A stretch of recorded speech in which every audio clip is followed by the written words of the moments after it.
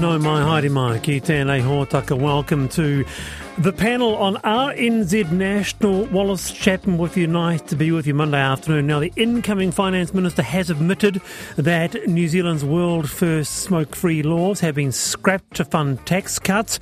We talk about that issue just after 4 on the panel.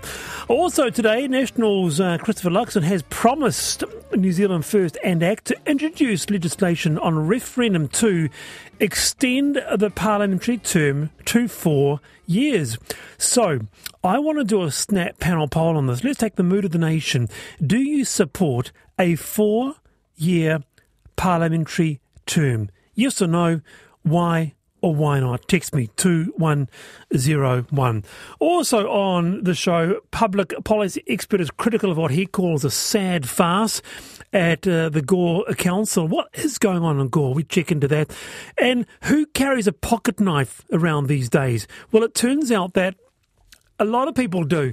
We return to that story at 25 past 4 and we kick off the week of country music on the panel. Gosh, do we have a wonderful treat in store for you at 4:30.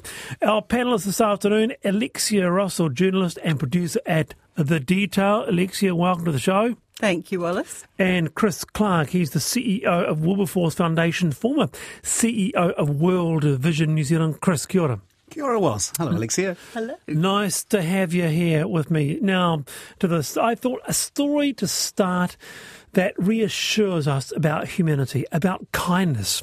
Remember that word? A headstone for a baby boy who died at birth, went missing last Monday, and is the subject of police inquiries. A stranger, Jack Pickett Newton, made a replica headstone after hearing it had disappeared and gifted it to the family. Heard about this from the Herald.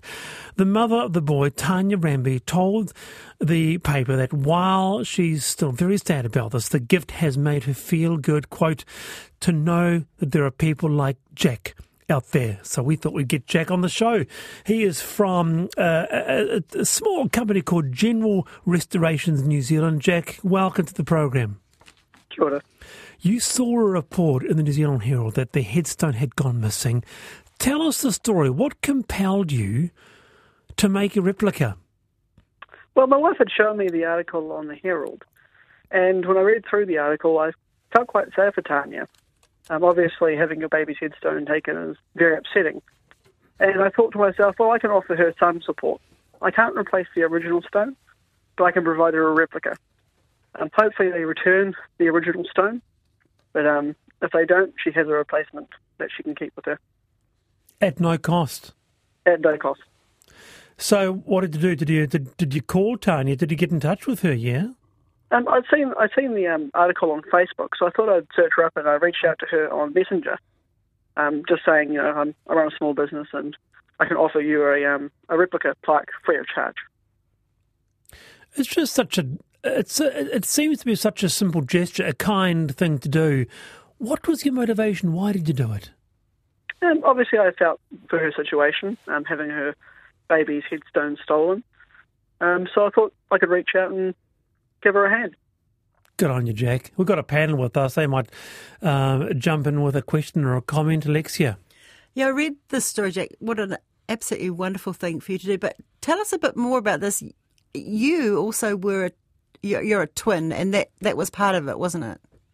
Well, yeah, I read through the article, and I noticed that she'd lost both of her boys who were also twins. They just happened that we were the same age. And that really informed you, didn't it? That was, again, just part of just reaching out to help Tanya. Chris? Oh, yeah, and Jack, look, I so want to salute you. Most of us will read a story like that in the newspaper or on our phones, and we'll feel really outraged. You might share it with our partner and say, you've got to read this. But actually, we'll then move on. And by the end of the day, we'll have completely forgotten the story. Yep.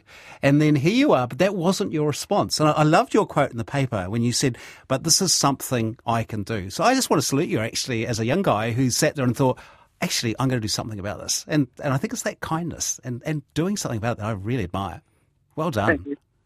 Thank you. Yeah, good on you, Jack. Of course, too, you make no secret of the fact that you yourself, Jack, you've, as a couple, you've faced challenges of your own in the last few years. Oh, yes, most definitely. It hasn't been the easiest ride, but life keeps going. Life does keep going. So, what's next? The headstone's up, and it's all there for it's all in place. Tanya is building a garden along the neighbour. So once it's finished, we'll put the plaque into the garden at Liam and Luke's grave. Tell me, Jack, how long did it take you to recreate? I make them by hand, so it took me about a day. It's pretty good, isn't it, Alexia? Isn't it kind of a disappearing art doing that? Because where did you learn it? I started off restoring infant headstones for free at my local cemetery, just stones that were kind of neglected and forgotten. And so I went through and cleaned them up, and then I learned how to restore them by just watching YouTube videos. Good heavens. But Jack, what prompted you? I mean, there's so many things. You're obviously a very skilled artisan. What prompted you to get involved in stonework, of all things? And once I started doing some free restorations, I kind of enjoyed it. And I thought to myself, well, it gives new life to people who may have been forgotten. Fantastic. Oh, it's just gorgeous, Jack. Hey, well, it's nice to have you on. By the way, that small business, I understand that you not only have the small business restoring headstones, but also medals as well. Yes. I feel like you're an old soul, Jack. I've heard that many times. Good on you, Jack. Well, very nice to have you on the program. Thank you. There you go. That's Jack Pickett-Newton there. He's from General Restorations. I think you're right. That really, I could really resonate with that actually, Chris, because many of us, like I, read the story and, was quite moved by it, but one just moves on. Yeah. Don't you? That's your response. Because there's all these stories that hit you. And I just admire Jack, think, well, this is something I can do. And it might be quite small in his world, but the impact of what he did is profound, particularly for Tanya, the mother, because that must be so re-traumatising to have lost a child, to then lose the twin 21 years later, and then have the gravestone stolen. It's just terribly traumatising. And so just that lovely little act of kindness that he did, profound. Good on you. Very good. I guess also, though, if you're reading a story like that and you are the one person who could help her, that maybe you do put your hand up. He had that special, unique skill that he could do that for her. Yeah, no, absolutely. Meanwhile, there is large support. I asked whether or not you support a 4-year parliamentary term. 4 years, yes. The UK is, 5 and 3 years. The first year all is about winding back the previous government and blaming them for all the things. Third year politicking for the next election. So 1 year to do something, just 1 year. Another 1 yes to the 4-year term. It gives time for considered legislation and to be able to follow projects through. Another one here says, no! So I'm really excited to see the response. We do these occasional snap panel polls, very unscientific, of course. But I asked you this afternoon, do you support a 4-year parliamentary term? This is on the back of Prime Minister Chris Luxon promising New Zealand First and ACT to introduce legislation on a referendum to extend the parliamentary term to 4 years. Text me 2101 or you can email the panel at rnz.co.nz. Do you support it? Yes or no?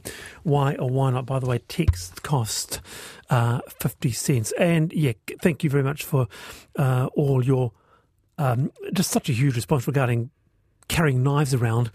When farming, I carried a big hunting knife on my belt as I hated fold-out pocket knives. I was in town one day and got a tap on the shoulder, turned around to a policeman saying, "Hey, Crocodile Dundee, what are you doing?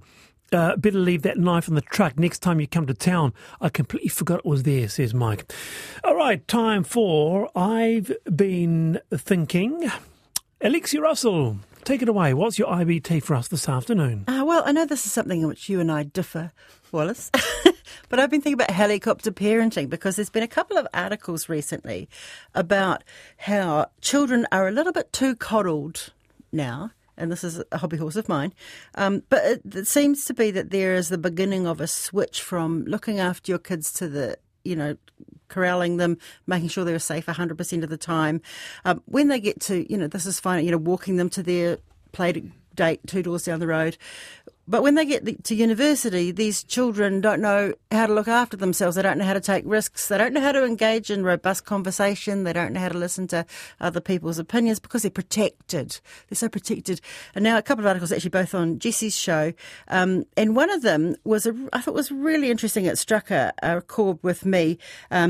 Lawyer Greg Lukianoff, I'm not sure how his name said, prepare the child for the road, not the road for the child. And I thought that is a really, really good way to put it.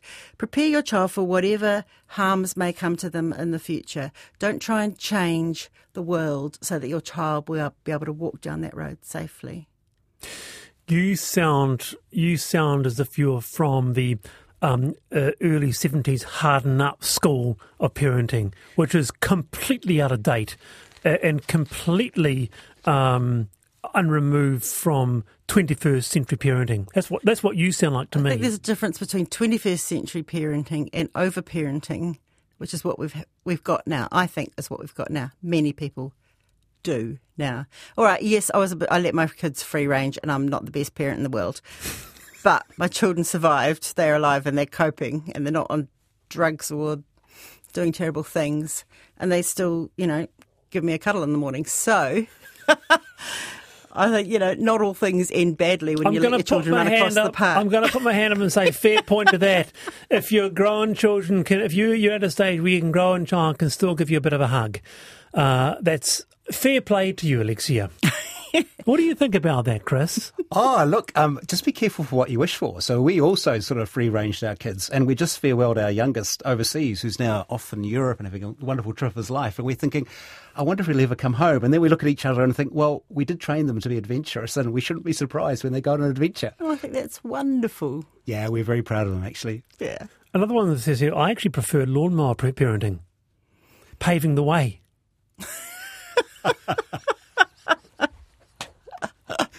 Should get that person on the panel, Wallace. I don't know. I got a new weed eater of the weekend, and as a result, I've got a chunk of my thumb missing. So there's a danger in that too. Someone says, absolute rubbish, Wallace. I don't know whether that refers to what Alexia was talking about or I've been talking about, but interested to hear your thoughts on helicopter parenting. We might return to that actually in the week. Kia ora, Alexia. Chris Clarke, I've been thinking. So I want to tell you about something I've got involved with, which actually I'm really, really excited about, which is that I want to take you back to 2004 and the tsunami, which wiped out literally thousands of people.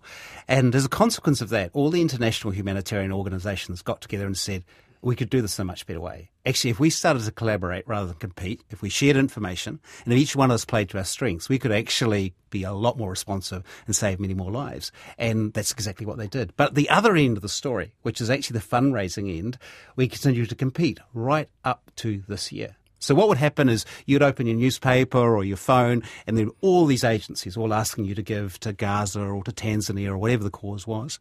Well, 8 of the agencies got together and said, let's be adult. And let's think about a different way of doing this. And what would happen if we actually collaborated rather than competing? And so we've set up the Emergency Alliance. And to my surprise and delight, they asked me to be the first chair. And we've just completed our first appeal, which was in Gaza.